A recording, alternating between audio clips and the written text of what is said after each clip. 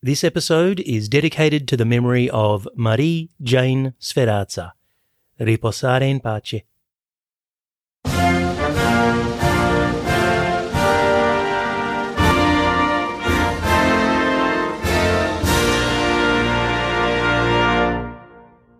Hello and welcome to My American Friend, a podcast about my American friend. We'll talk about whatever topic comes to mind. It's free thought, free association, religion, politics, food, COVID-19, not necessarily in that order, of course, as a way of gaining an insight and an understanding into someone else's life, particularly during this most challenging of times. It's a way to connect. I want to know what's happening outside of my sphere of influence, so yeah, I guess 15,000 kilometres or 9,000 miles away I felt was a good place to start. Why? Well, I blame my dad. He introduced me to Alastair Cook's Letters from America. I was always fascinated by that, although in this case I'm from Australia, but I'm speaking to someone from America. I digress. Please, sit back, relax, grab yourself a VB or a Schlitz, or in my case, an ice-cold Coca-Cola, and I hope you enjoy listening to My American Friend. A word of warning and an apology to our listeners. The audio quality of this podcast is currently nowhere near what we are aiming for. The idea was conceived in a perfect world, however, it is being executed in an imperfect environment. The shiny, soundproofed studio we use is currently unavailable due to lockdowns and curfews. But we weren't about to say to our esteemed guests, sorry ladies and gentlemen, speak to you next year. So we improvised, adapted, overcame, begged, borrowed and bought new equipment and installed it in the only place I knew I could gain unfettered 24/7 access to, my garage. So here I am, sitting on a coil heater in this red brick echo chamber, looking up at the tin roof, hoping that it doesn't rain. Thank you for your patience. Please bear with us. This too shall pass.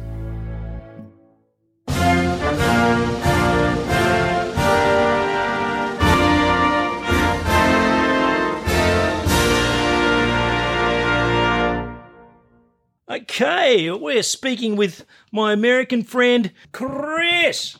How are you, Val? So wonderful to hear your voice. How are you?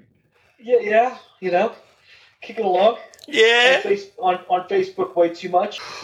Just doing the old isolation like everyone else these days. Well, yeah, I talk to my family pretty much every day.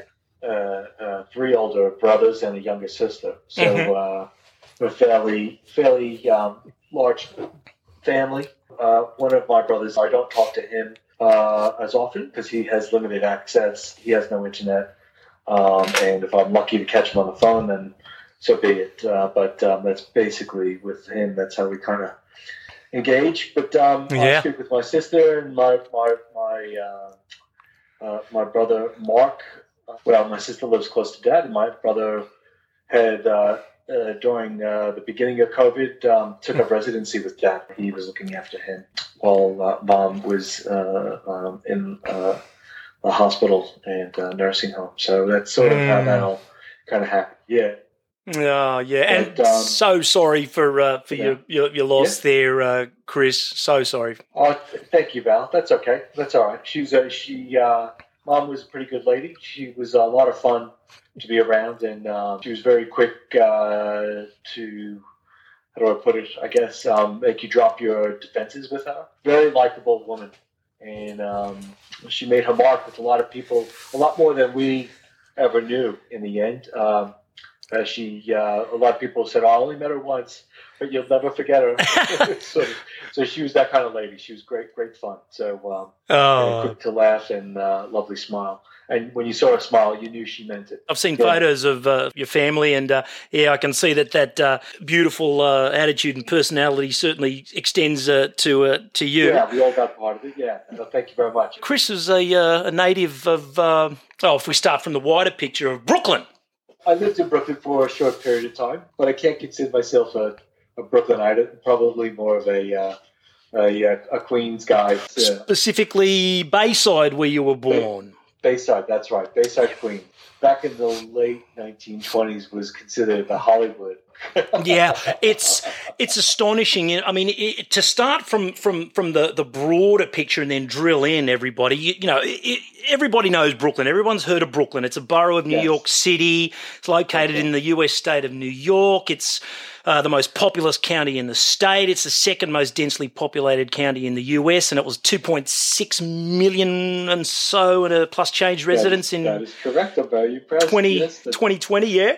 And it's several bridge and tunnel connections to the borough of Manhattan, East River. They've even got a very Italian-sounding bridge there, the Verrazzano Narrows Bridge, the Verrazzano Narrows Bridge. Yeah, right. Connects it with the which could hold 16 lanes of traffic. Massive bridge. Yeah. It connects it with an absolute icon of the state, which is Staten Island. And then you drill further down into Queens. I know something of that area a little bit myself. If you were to go. About an hour and a half east, about 75 miles, you come to a place where I actually have family living in West Iceland. You didn't tell me your family West Iceland? Yeah, still there to this day. And listeners, if you were to travel a little bit further north, you'd end up in the Bronx. That entire area, anyone who's got even the most remote interest in film and music will know places, Yonkers, Amityville. The JFK airport is not too far. Flushing Meadows, singers alone come out of Queens. Our contemporaries, Cyndi Lauper, Paul Stanley, Walter Becker, and then, more recently, Nas and 50 Cent, LL Cool J. Also, famous tennis players, John McEnroe. He's actually from Bayside/Douglaston, himself. So Andrew Dice Clay, Billy Joel, who's from the Bronx. So this not myth. I won't say myth because it's a fact. This romance that surrounds this part of New York, where it's the tough yet loving, don't mess with me kind of attitude or upbringing. How is it that in that area there is still so much love and tenderness and creativity that springs out? You in particular as well. How is that? I think the thing is, each of the boroughs have their own kind of personality. Honestly, the Bronx, when it comes to tough guys, or the toughest, anybody who is from New York, the Bronx kind of win hands down. Its history has always been rough and tumble, very much. Brooklyn was always probably more the smartest. I mean, Manhattan isn't filled with a lot of people from New York. Manhattan's is all transitional sort of people. Yeah. And then the outer boroughs are actually the real native New Yorkers. So Staten Island, Brooklyn, Queens, and Bronx. But you'll find all your New Yorkers, or it used to be that you could find all your New Yorkers in those boroughs. And then Manhattan was like, well, you're from Utah and you decided to come to New York, you'd go to Manhattan. Even my wife, who was from Melbourne, she wouldn't dare live in Brooklyn because that wasn't living in New York. Right. That was living in the outer borough okay. of New York. So she had to live in Manhattan. So it was a appointed contingent. While I was living in Brooklyn, she wouldn't come out there. I had to come back into the city to live. So and we settled on the Seaport down in downtown. Okay. All the way downtown in New York. And then Queens. Look, Queens was never really considered a relatively tough area, only because most of Queens, probably up until the 50s, golf courses and farmland. And that's all it really was. Post World War II, that's when all the development came in, brick attached houses, rows upon rows, and apartments going up. Mm-hmm. But so that's sort of it. And then Staten Island also. A lot of farmland, but also it took a long time to develop Staten Island because it was tough to get to. The Verrazzano Bridge didn't exist up until 1960s, so it was very difficult to get there. And so it was a lot of marshland as well. So building there was always very difficult. So each of the boroughs had their own sort of topography in their own different way. During the last ice age, the snow or the ice itself, per se, the glaciers, they stopped Probably mid Queens, like in the middle of Queens. Wow. So Queens has this sort of like, and if you look at everything north of this section of Queens, Hillside Avenue is the area. But if you look at everything north of this section, when I say north, I mean northern New York, and Brooklyn, and northern Queens, and it's all very, very rocky. It's all it's all boulders and rocks and things like that. South of Hillside is all very flat. So that's why things like parts of Brooklyn are very flat, because it was easy to build there. And so that's also and obviously JFK being in the sort of Brooklyn Queens area as well. So the last ice age kind of landed like mid New York. So that's where you have this sort of difference of the two areas. That's fascinating. Very, very sandy and flat. Yeah, well that's why like Long Island's really sandy and flat. Then if you go up to the Bronx, it's all very rocky. It goes very quickly. It turns into rocks and boulders and a lot of granite and that sort of thing. It's notoriously sort of I use the word mountain-esque loosely, but they're mountains. They're legitimately mountains. They're probably, you go up there to ski. I wonder if that glacier stopped anywhere near Hell's Kitchen. There's another very famous part of it sort of did. New York. Kind of the area. Yeah, it kind of went through there. There's a lake near where I grew up. So in Bayside, we're next to a bay, hence the name. There's a lake near us called Oakland Lake. The lake itself probably has a depth of around 300, 400 feet. So it's incredibly deep. Wow. And it actually connects to the bay. So through underwater aquifers and whatnot. So this lake is actually connected. And it's kind of famous because the thing is, they've never been able to tame this lake. So they've always they keep building paths around it. They wind up sinking into the lake, or they have to remove them. And the only thing they've done now recently is I think they've put pontoons, because they figured out that was going to be the only way that they could put a path around this lake. So it's quite famous, and you could catch eel in it. When I was a kid, wow! Go down to the lake and you catch eel, which is also again eels are known for being saltwater and freshwater. Yes. Fish. Yeah. So so it was a great place to grow up.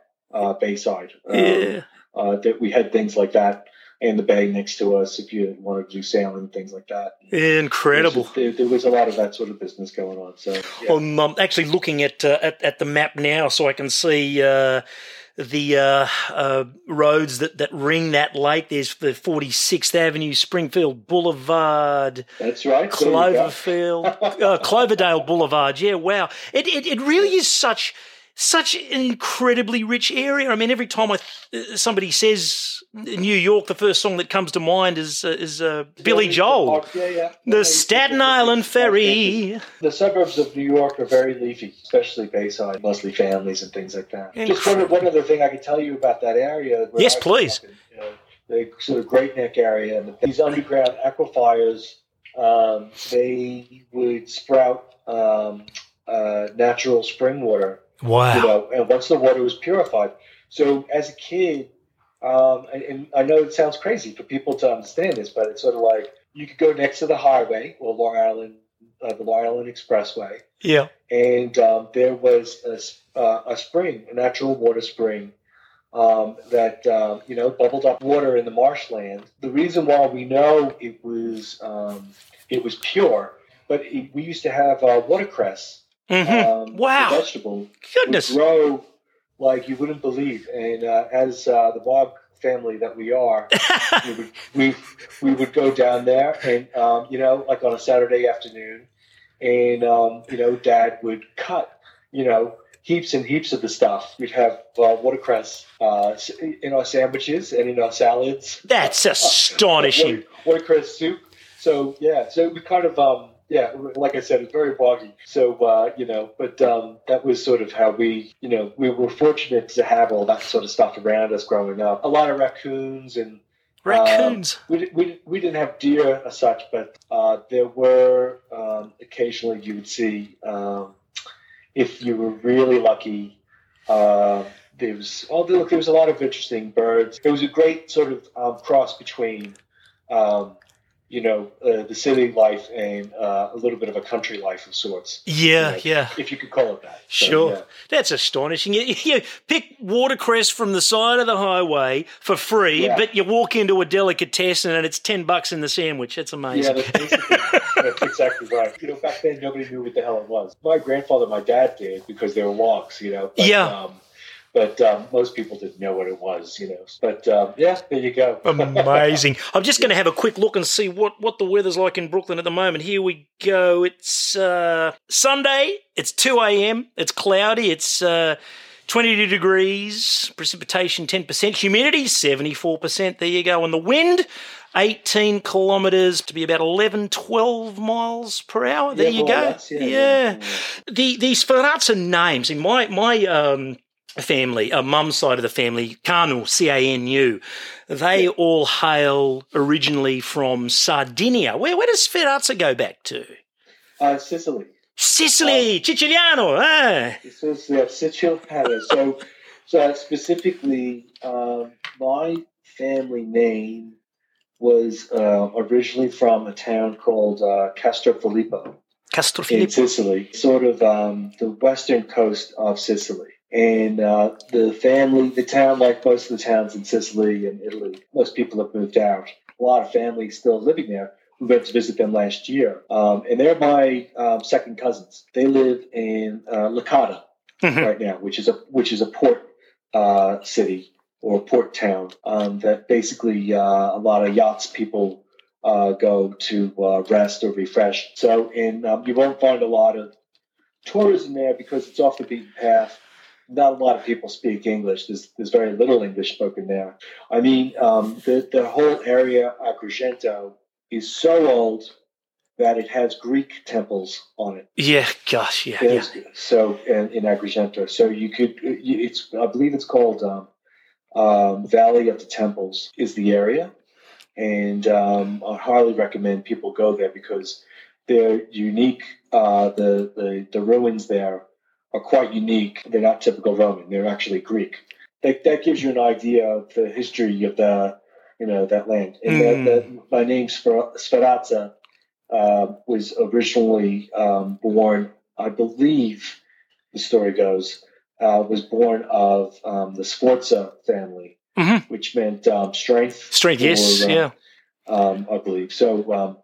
But it's hard to know because if you type Sferrazza into like a what does your name mean? Sort of Google or something like that.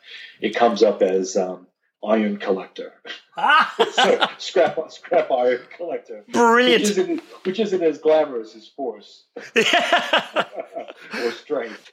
Chris, you studied photography as well in Queens. I mean, you're a director, you're a filmmaker, photographer, a creative auteur. Yes. Call us what we will. So, what took you down that path? I was, I wouldn't say I was a troubled teen, but I got into trouble a lot. And only because it was probably, I think, I don't want to sound, I was probably a bit misunderstood. I was never really terribly good at focusing. And then and I got in trouble for that reason. So I got up to things that I shouldn't have gotten up to. Sounds like me. I then had a high school teacher who basically said, he told me that he wanted me to start taking still photos for the school yearbook. So I was new to school. I had gotten kicked out of. This kind of is all related. I was kicked out of one school, out of a high school, and I wound up. It was a private school that I got kicked out of. So I wound up back in the public school system, which is where I came from originally. And then this teacher I met, Peter Drew, and Peter basically was like, "Oh, you're new to the school. I think maybe you could." And I know a few kids from the neighborhood. Mm-hmm. He said, "Why don't you?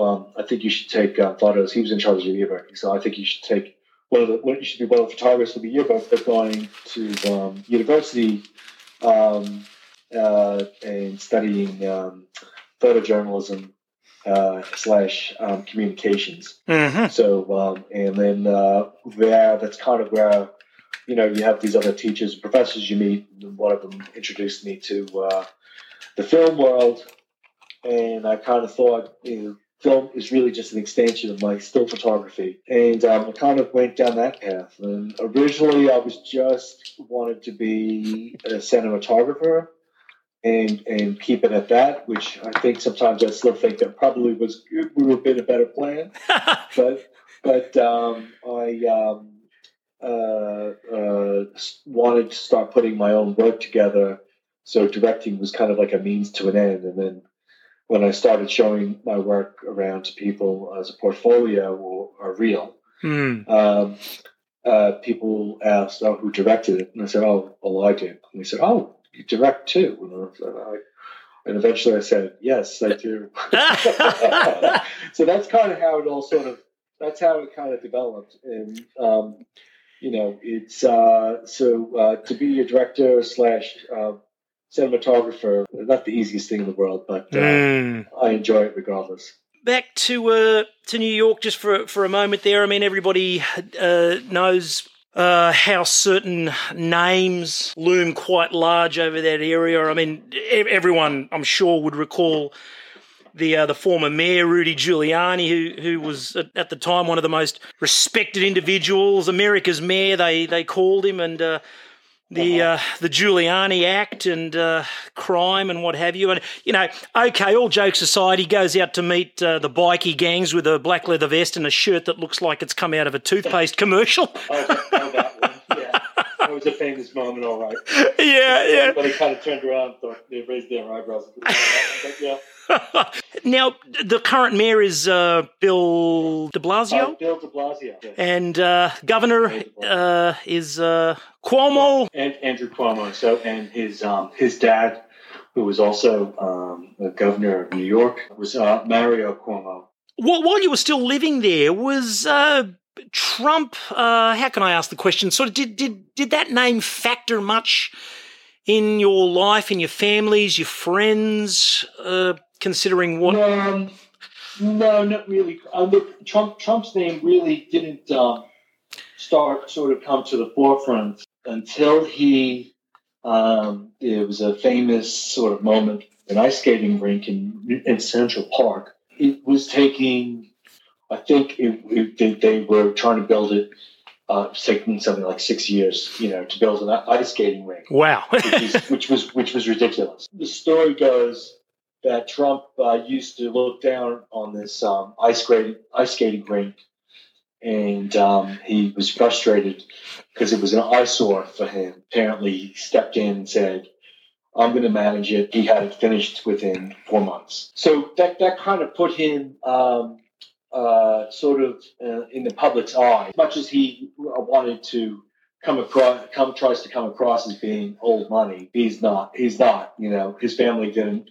His family didn't come over with the Mayflower. His family wasn't of the Rockefellers, or so. His grandfather was a German immigrant. My brother Robert, who was a sous chef, worked at the Plaza Hotel. Make a late night snack for Donald, and this was back in the day when Donald was with his first wife, Ivana. Yeah, Ivana Trump. Mm-hmm. So my brother, who liked him, they liked him. He was popular in the sense that he was, he would walk out on the street. He would go to a local shop to pick up a magazine or something like that. He was in a lot of ways is connected to a lot of the organized crime as well, because nobody built anything in New York back in the 80s, the 70s and the 80s, without having to go through the mafia. So he had those ties with the mafia, and he understood that was part of doing business. So that's sort of how that all came about. A few years after that, there was a famous helicopter crash. It was 5 of his key members of his staff. It was about 5 guys. And look, the rumor mill spins. Some people say that was a payback. That the helicopter in question, the crash was suspicious in certain regards. Yes, so, yeah. Whatever the reports may say, the people on the street say something different. I can't prove it one way or the other. Come back to Trump in a second. Why do you think Giuliani lost his way? That is an excellent question. I think it was probably due to his he's drunk with power. He was incredibly successful as a district attorney in cracking down on organized crime. Quite a lot of success in doing that. And look, he was right in doing that, in those years, because, it was the little guy that was suffering under organized crime in New York. You had to get your garbage removed from one guy, and he charged you what he liked. No. If you were going to have concrete poured, you had to get it from these people because it was their turf. So he was able to use the law in order to capture these guys, break up these families, to the point where they started, knocking off each other. So that was kind of, and now, I'm not saying that the Italian organized crime doesn't any longer exist. It certainly does as a white-collar crime these days than anything else. And then there are other mafias that came in to fill the void of the Italian mafia back from the 80s. So, the Russians, the Chinese, all that sort of thing. So Giuliani, he started having an affair. Giuliani, so he was married to Donna Hanover. They basically owned Chase Bank. They were old money. People were like, how would you cheat,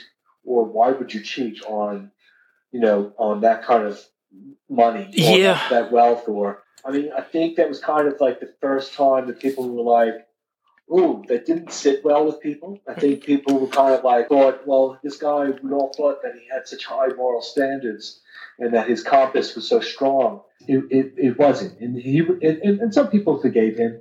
And rightfully so. Everyone's human. Sometimes, you make choices in life that you grow and change from later on. So, and then he just went to private firms. Then he went to private law practice after 9/11, and no one saw or heard from him until he popped up again in the at the Republican. Convention. And how? Yeah. And I think that's where everybody was kind of like, wow. I think that's probably, where people just stood back and thought, who the hell is that? That's not the guy that we knew. And I think he's fallen so far away from what he was. Most New Yorkers now would just they shake their heads in disbelief. Look, if there's one thing I suppose that maybe Giuliani is still remembered for, it's that, as you said, the so-called 5 families under the RICO Act. What's your gut feel, Chris? Kamala Harris, Biden. Kamala Harris was never my first pick. She's perfect for Joe Biden, and Joe Biden wasn't my pick either. That being said, I probably fall more into the Warren, Bernie Sanders camp. I'm probably more of a progressive than I am a liberal. Mm-hmm. That being that, I'm also independent. So there's a guy like John McCain who comes along, who's a moderate Republican, who's a decent person. I thought John McCain was great. I didn't have a problem with him. Whether it was between him and Obama when they were both running, I was kind of like, well, whoever gets it, gets it, But I didn't have a feeling one way or the other between the two of them because I like both of them. If you're asking me my prediction, the truth of the matter is Joe Biden is going to be. I keep saying he's in a janitorial position. Truthfully, he's really only going to be around for one term. Well, he's the oldest. And he is the oldest. Yeah. And look, I think in a lot of ways, all he is a he's a stop plug.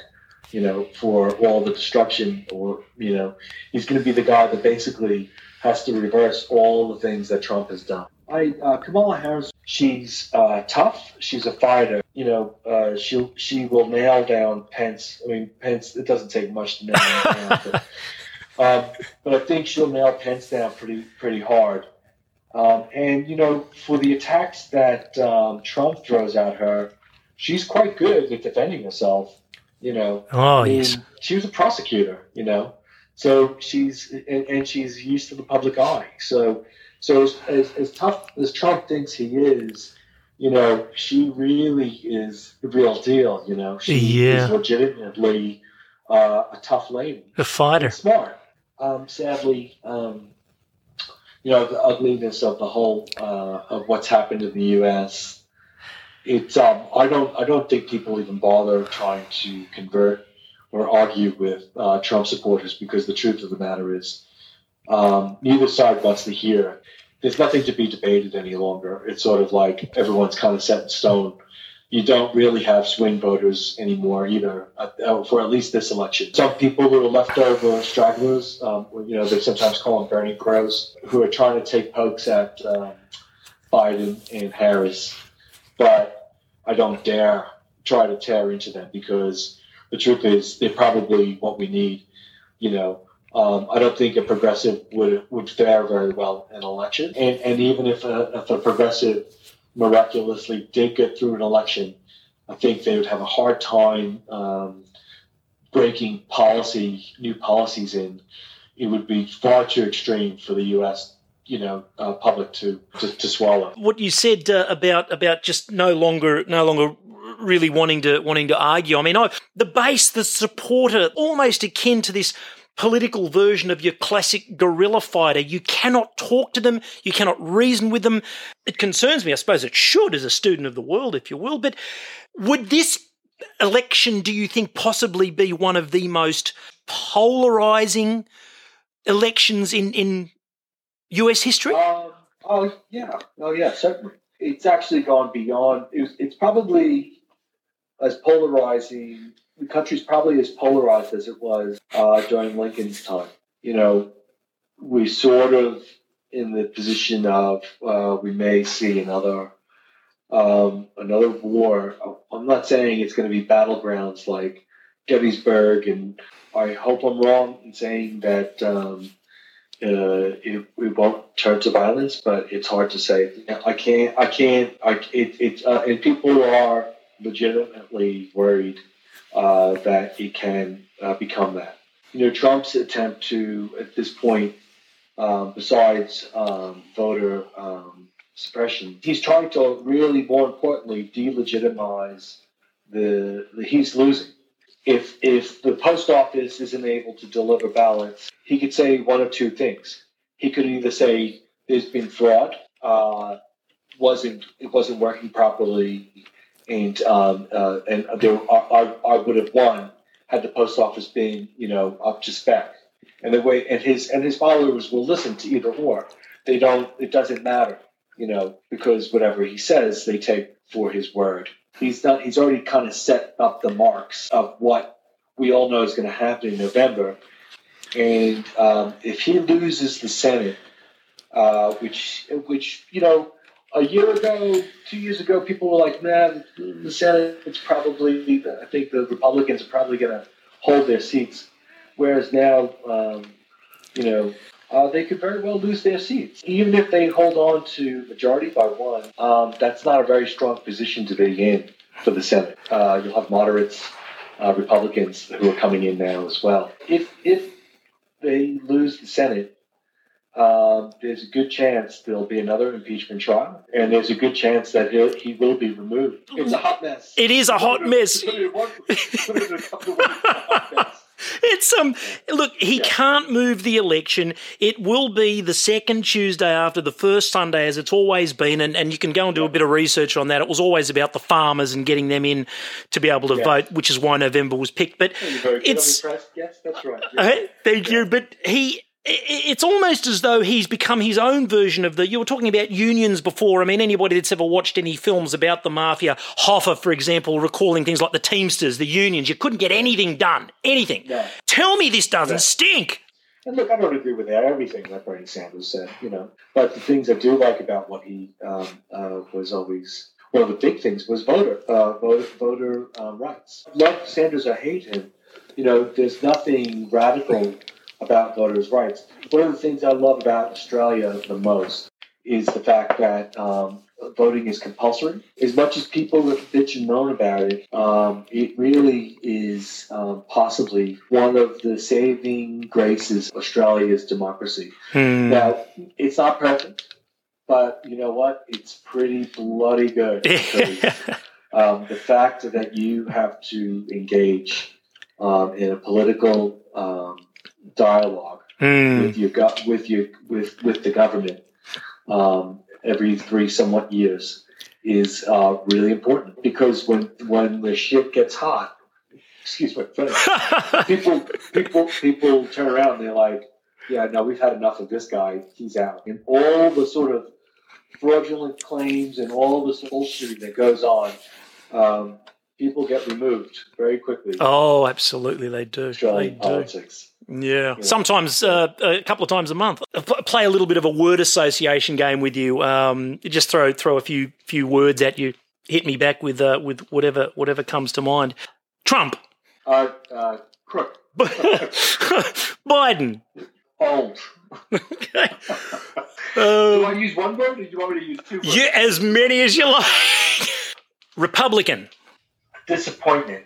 Okay. Yeah. Democrat. Disappointment.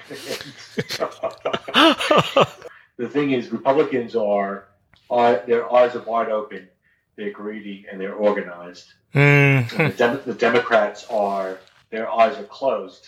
Eyes wide shut. Their eyes wide shut, yeah.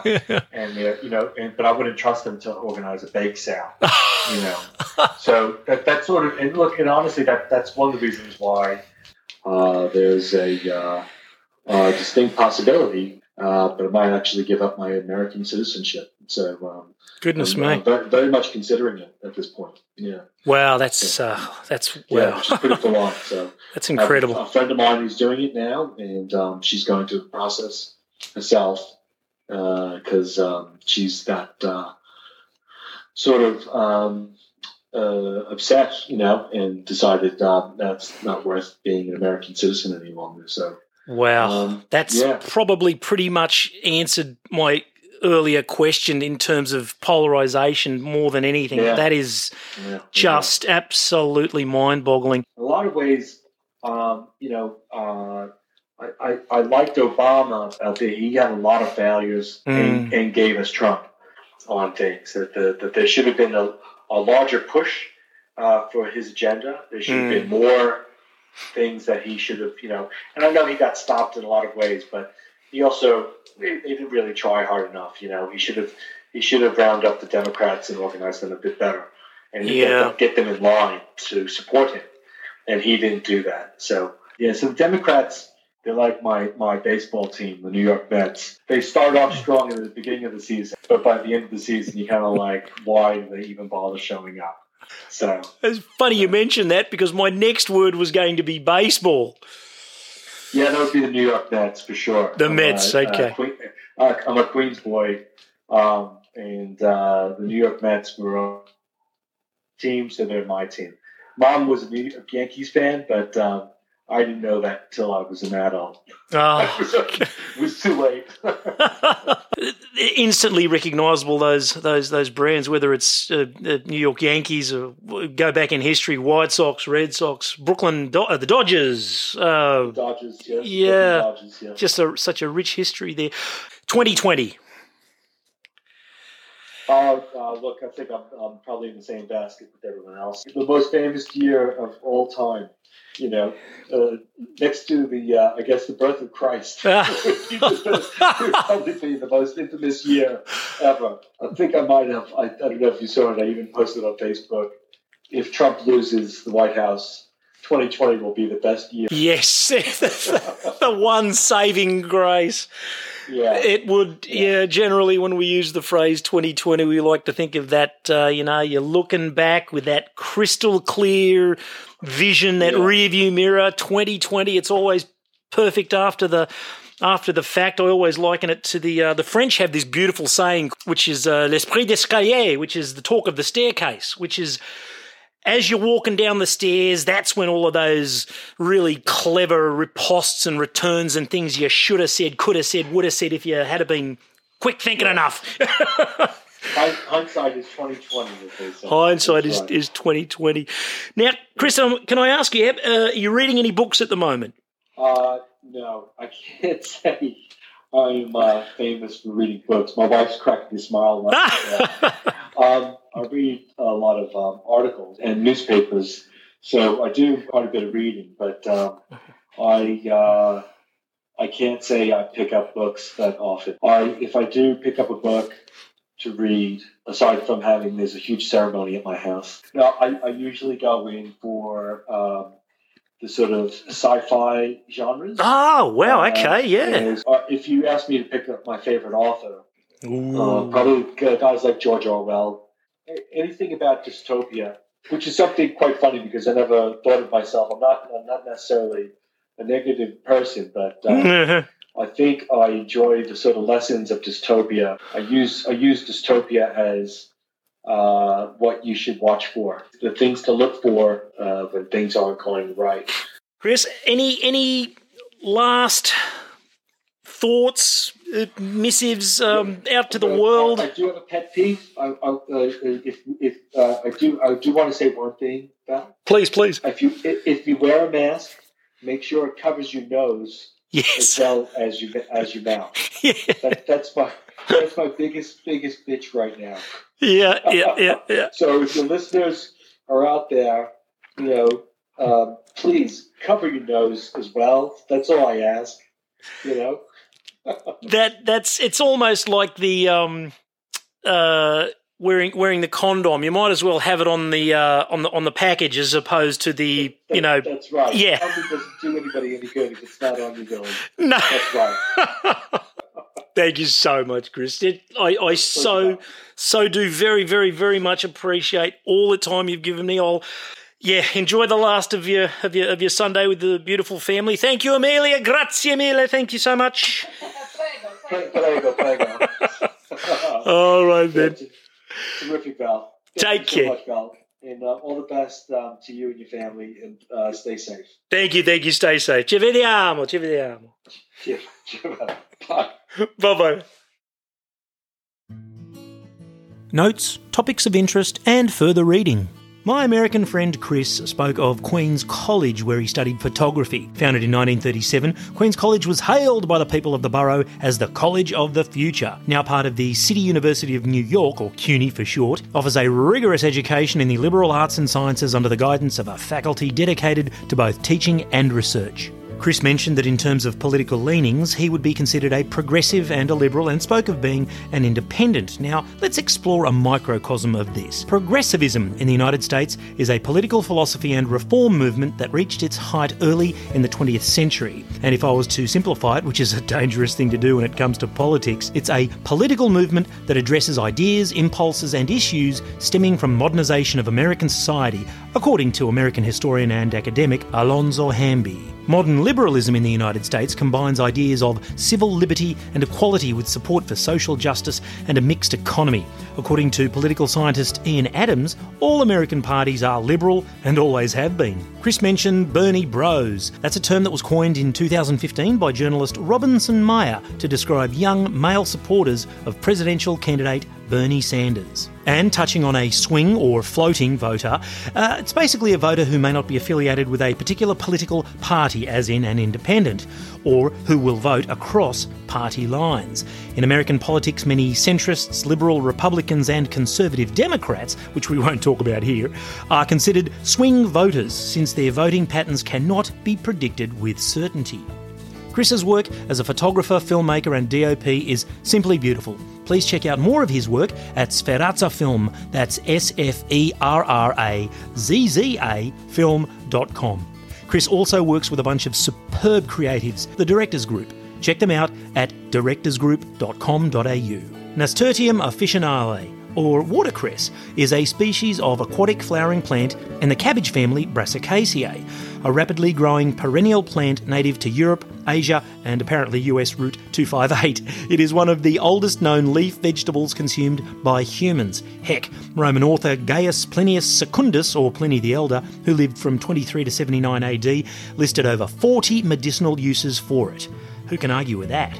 The New York area bedrock consists of a mix of complexly folded and faulted gneiss, marble, schist with occasional amphibolite, serpentinite and rocks. Basins to the northeast in Connecticut and west in New Jersey are filled with Mesozoic sediments and more rocks. In places, the rock is overlain by varying thicknesses of, you got it, decomposed rock. In sections of Brooklyn, Queens and Staten Island, the rock is covered with Cretaceous-era soil, sand, gravel, silt and clay. During the Pleistocene era, glaciers scoured away this rock and soil in some locations while depositing glacial strata above it in others. Some places rocky, some places flat. Incredible. Oakland Lake, a spring-fed glacial kettle pond, is one of the few natural lakes within the boroughs of New York City. Part of Alley Pond Park in northeast Queens, you can fish for bass, pickerel, large sunfish and, yes, American eel. New York City comprises 5 boroughs, sitting where the Hudson River meets the Atlantic Ocean. Brooklyn, Queens, the Bronx, Staten Island, and at its core is Manhattan, densely populated and among the world's major commercial, financial and cultural centres. Iconic sites include the Empire State Building, Central Park and Times Square. A borough is an administrative division in various English-speaking countries. In principle, the term borough designates a self-governing walled town, although in practice, official use of the term varies widely, and it's spelled B-O-R-O-U-G-H, not to be confused with where rabbits live, although if you have ever visited New York, you might think of Warren as an apt description. Great Neck is a region on Long Island that covers a peninsula on the North Shore and includes villages such as Great Neck Estates, Great Neck Plaza and Russell Gardens. With a population of over 10,000, Great Neck home prices are not only among the most expensive in New York, but Great Neck real estate also consistently ranks among the most expensive in America. The Pocono Mountains, or Poconos, from the Lenape term for stream between two mountains, encompasses forested peaks, the highest being Camelback Mountain, lakes and valleys in the US state of Pennsylvania. On the eastern edge is the bird-rich Delaware Water Gap with rivers, beaches and recreation facilities dotting the area. With construction starting August 1959, completing and opening November 1964, the Verrazzano Narrows Bridge, named for Giovanni da Verrazzano, the first documented European explorer to enter New York Harbour and the Hudson River in 1524, is a suspension bridge connecting Staten Island and Brooklyn. It spans the Narrows, a body of water linking the relatively enclosed Upper New York Bay with Lower New York Bay and the Atlantic Ocean, and is the only fixed crossing of the Narrows. This engineering marvel is a double-deck bridge carrying all those lanes of Interstate 278 and over 200,000 vehicles a day. At a length of over 4 kilometres or 2.5 miles, as Chris said, it is a massive, massive bridge. The Racketeer Influenced and Corrupt Organisations Act, or RICO, is a United States federal law. In a nutshell, it focuses specifically on racketeering and allows the leaders of a syndicate to be tried for the crimes they ordered others to do or assisted them in doing, closing a perceived loophole that allowed a person who instructed someone else to, for example, commit murder, to be exempt from the trial because they did not actually commit the crime personally. Enter Rudolph William Louis Giuliani, an American attorney and politician. He led New York's civic cleanup as its mayor from 1994 to 2001 and was a pioneer in using the aforementioned RICO statute to bring down the mafia in the 1980s. The RICO laws had been on the books since the 1970s, but Giuliani was instrumental in applying them to organised crime and pursuing the 5 families of New York organised crime: Lucchese, Genovese, Gambino, Bonanno and Colombo. Over the years, Rudy's been a Democrat, an Independent and a Republican, but always holding a platform of toughness on crime. And thanks to his leadership upon the September 11 terrorist attacks in 2001, he was dubbed America's Mayor, also named Time Magazine's Person of the Year. He was knighted by Queen Elizabeth II in 2002.